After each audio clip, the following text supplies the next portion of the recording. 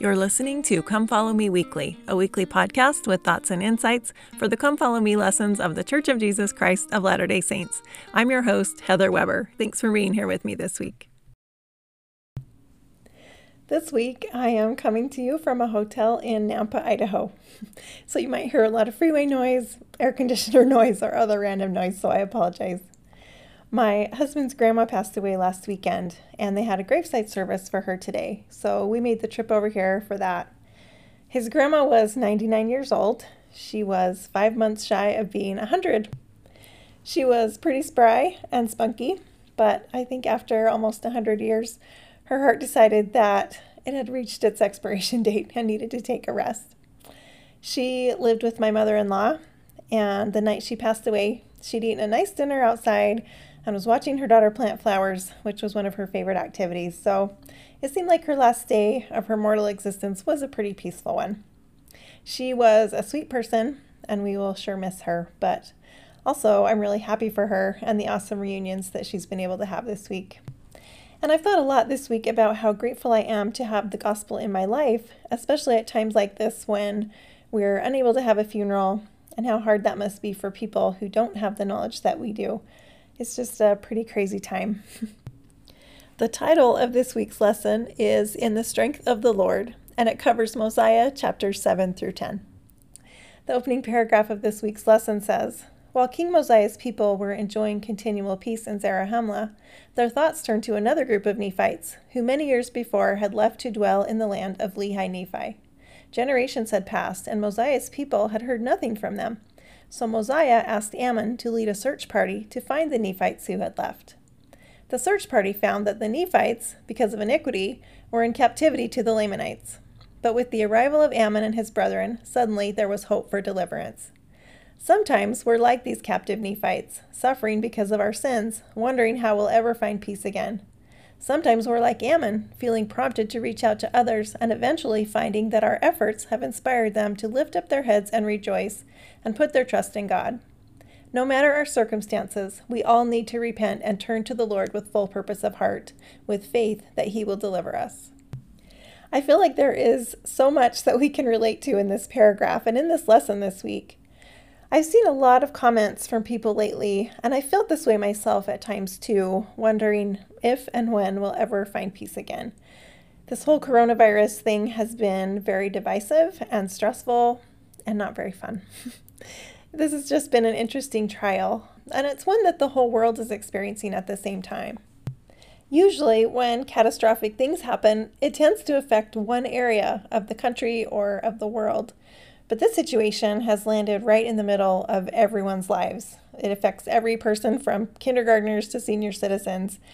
So what can we do when everything we know and all of our life plans get turned upside down? And I think studying this lesson this week might help us find some answers to that question. The first section says, "If I turn to the Lord, trust Him, and serve Him, He will deliver me." There's a lot going on in the Book of Mormon this week. We hear about several different groups of people covering a few different timelines. Mosiah is now the king, and apparently a long time ago there was a group of people who had left Zarahemla to go up to the land of Lehi Nephi, and no one had heard from them again. And there were people pressuring Mosiah to go and find out what happened to them. So Mosiah sent 16 strong men on a quest to go and find out what happened to these people, and Ammon was their leader. And it says that Ammon and his men wandered for 40 days, and they came to a hill and set up camp. And then Ammon decided to take 3 men and go down into the land of Nephi, and as they were wandering around, they came upon the king and his guards. And they were immediately captured and taken to prison. So after a couple of days, they were brought before King Limhi. And Ammon tells the king who he is and why he's there. And Limhi, at this point, is overjoyed because Limhi's people have been in bondage to the Lamanites, and he's hoping that Ammon and his men can help them get out of their current situation. So Limhi decided to have a celebration, and he invited all the people to come so that he could speak to them. And he gives them some messages of hope. He tells them to lift up their heads and be comforted, and to lift up their heads and rejoice, and to put their trust in God. And he gives them lots of examples of times where the Lord had helped other groups of people in the past that were in situations similar to the ones that they were facing. And having all of these examples to look back on and to share with the people during their time of struggle really helped them to have faith and to feel hopeful. And I think that this is a good reminder to us to write down our spiritual impressions and spiritual experiences that we have, so that in times when we feel pretty lost or when we feel a lack of hope in our lives, we can look back on the times where we did feel peace and where we did receive help. Richard G. Scott said, "Write down in a secure place the important things you learn from the Spirit. You will find that as you write down precious impressions, often more will come. Also, the knowledge you gain will be available throughout your life." In Mosiah chapter 7, verse 33, Limhi says, "But if ye will turn to the Lord with full purpose of heart, and put your trust in him, and serve him with all diligence of mind, if ye do this, he will, according to his own will and pleasure, deliver you out of bondage." And I thought about that phrase, full purpose of heart, and what does that really mean?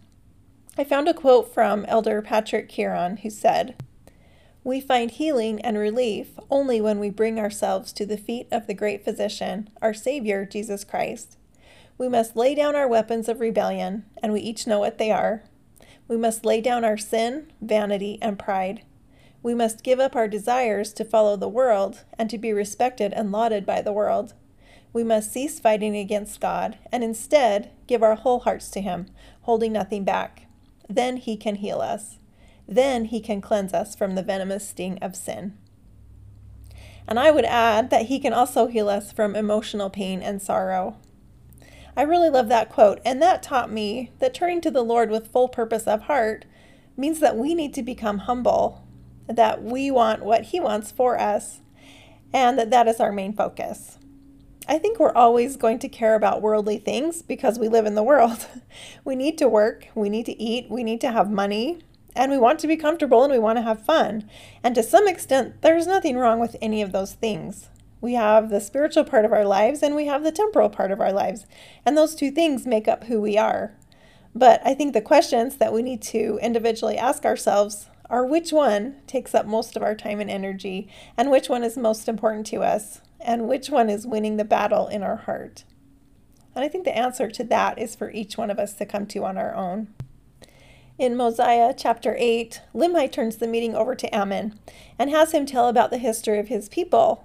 And he told them about King Benjamin and all the things that he had taught. And so then the meeting's over and everyone goes back to their homes. And Mosiah has this set of gold plates with engravings on them, and he gives them to Ammon, hoping that he can read them. Apparently what happened is that Limhi and his people, finding themselves in a bad situation being in bondage to the Lamanites, sent 43 people out into the wilderness to try and find the land of Zarahemla and get some help. Well, these people got lost and never found the land of Zarahemla, but they did find another land that had been abandoned, and it says that this land was covered with the bones of men. And for proof that they had actually found this land, they brought back with them 24 gold plates and some other things that they had found. So he wanted Ammon to translate this record so that they could hopefully find out who these people were and what had happened to them. And Ammon tells Limhi about Mosiah, who was the prophet, seer, and revelator in Zarahemla, and he explains to Limhi what a prophet is. In verse 18 of chapter 8 it says, "Thus God has provided a means that man, through faith, might work mighty miracles. Therefore he becometh a great benefit to his fellow beings." And in the lesson it asks this question: when was the last time you pondered the blessings of having prophets, seers, and revelators on the earth? And I immediately thought of President Nelson and the apostolic blessing that he gave during this last conference. And I just wanted to read it because it's really, really good. He said, "Dear brothers and sisters, I express my love for you.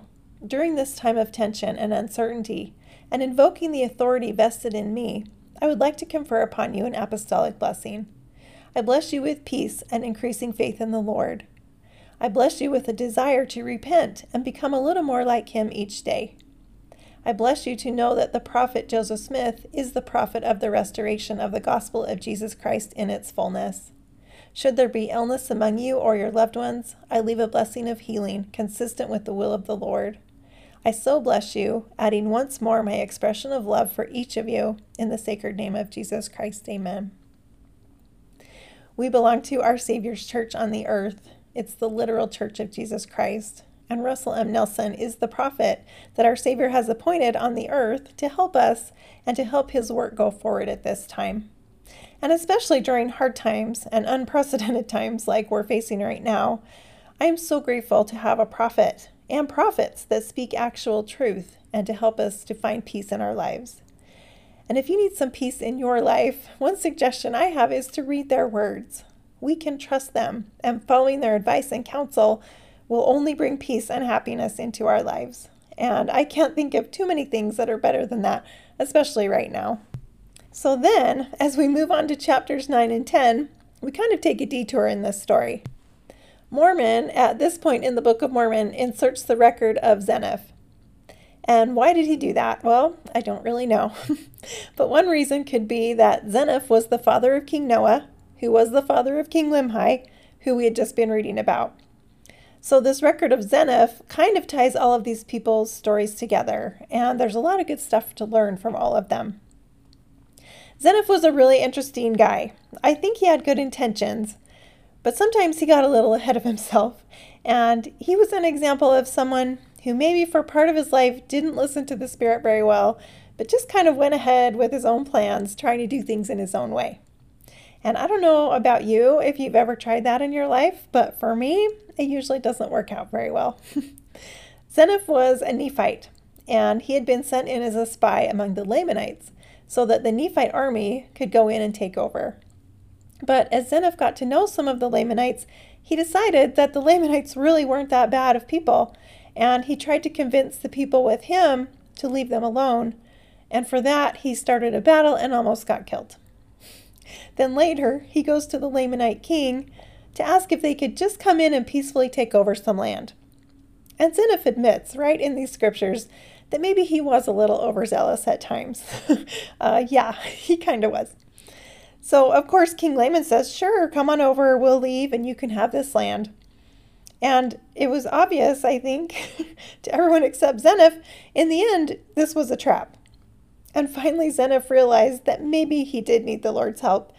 And when the Lamanites came in and tried to take over, the Lord was with Zeniff and his people. In verse 17, it says, Yea, in the strength of the Lord did we go forth to battle against the Lamanites. For I and my people did cry mightily to the Lord, that he would deliver us out of the hands of our enemies, for we were awakened to a remembrance of the deliverance of our fathers. So Zeniff and his people were able to live in peace for several years, until the Lamanites tried to come in again and take over. In Mosiah chapter 10, verses 10 and 11, it says, And it came to pass that we did go up to battle against the Lamanites. And I, even I in my old age, did go up to battle against the Lamanites. And it came to pass that we did go up in the strength of the Lord to battle. Now the Lamanites knew nothing concerning the Lord, nor the strength of the Lord. Therefore they depended upon their own strength, yet they were a strong people as to the strength of men. Now none of us have to worry about battling Lamanites, but right now we are battling a lot of fear and uncertainty and misinformation and stress, and our lives in general are very different than they were a few months ago. I think life can sometimes just be really hard, but instead of just relying on our own strength like the Lamanites did, how much easier is it, and how much more peace do we feel, and how much better are the results of everything when we involve our Heavenly Father and our Savior in our struggles? I think when we're humble enough to pray and to listen and to act on what we feel, our lives are infinitely better. No matter what is going on around us, we can still feel peace and still feel happy. There are silver linings in every cloud that comes into our lives if we just look for them. The last section of the lesson talks about how our choices can influence generations. And in Mosiah chapter 10, it is talking about the Lamanites and their attitudes toward the Nephites and why they felt the way they did. Basically, it was the Lamanite tradition as people to be upset at the Nephites for pretty much everything. They taught their families that the Nephites were bad people who had wronged them for generations, and they told stories about all of the perceived wrongs that had ever happened. In verse 17 it says, And thus they have taught their children that they should hate them, and that they should murder them, and that they should rob and plunder them, and do all they could to destroy them. Therefore they have an eternal hatred towards the children of Nephi. And that's a pretty extreme example of the influence we can have on the people around us. But it makes me think about myself as a parent. What attitudes and traditions am I teaching my children? Am I kind? Am I positive? Do I show faith in hard situations, or do I blame other people for my challenges? We're all human, and we all have our moments and times where we let our emotions get the better of us, or when maybe we don't react to things in the most Christ-like way. But I think even in that, we can be an example of saying we're sorry, or of repentance, or in trying to do better. Our attitudes and our examples really do have a big impact on those people we influence. This week, with my husband's grandma passing away, I've been thinking a lot about her husband, who passed away about 18 years ago. His name was Harold William Anderson, and everyone called him Grandpa Bill. And when he was a younger man, he wasn't active in the church. He drank and he smoked, and from what my mother-in-law says, he would sometimes get a little intimidating when he'd been drinking. And honestly, that's pretty hard for me to believe because the person I knew was one of the sweetest people that I've ever met. But one day, the bishop came to their home and told Bill that he needed to be in the Elders Quorum presidency. And Bill was like, I can't do that. I smoke and I drink and I don't like to go to church. And the bishop said, well, I guess you better go talk to the Lord about that. And so he did. He prayed for help. He threw away his cigarettes and his alcohol. He accepted that calling in the church and he never looked back. He was a good person and a good example of the power of the atonement and how it can change lives. And he had a huge influence for good on generations of his posterity. And I'm grateful for the person that he was and the influence he had on my husband, which influences my family today. Our choices absolutely matter, and the way we choose to live our lives matters, not just to us, but to everyone we come in contact with every day. The gospel of Jesus Christ is a gospel of hope and peace and of change and the ability to change because of our Savior. And I'm very, very grateful for that. And those are a few of my thoughts this week. Thank you so much for listening. I hope you all are healthy and happy and that you have a great week. Don't forget that you can find me on Instagram at ComeFollowMeWeekly, or you can email me at cfmweekly@gmail.com.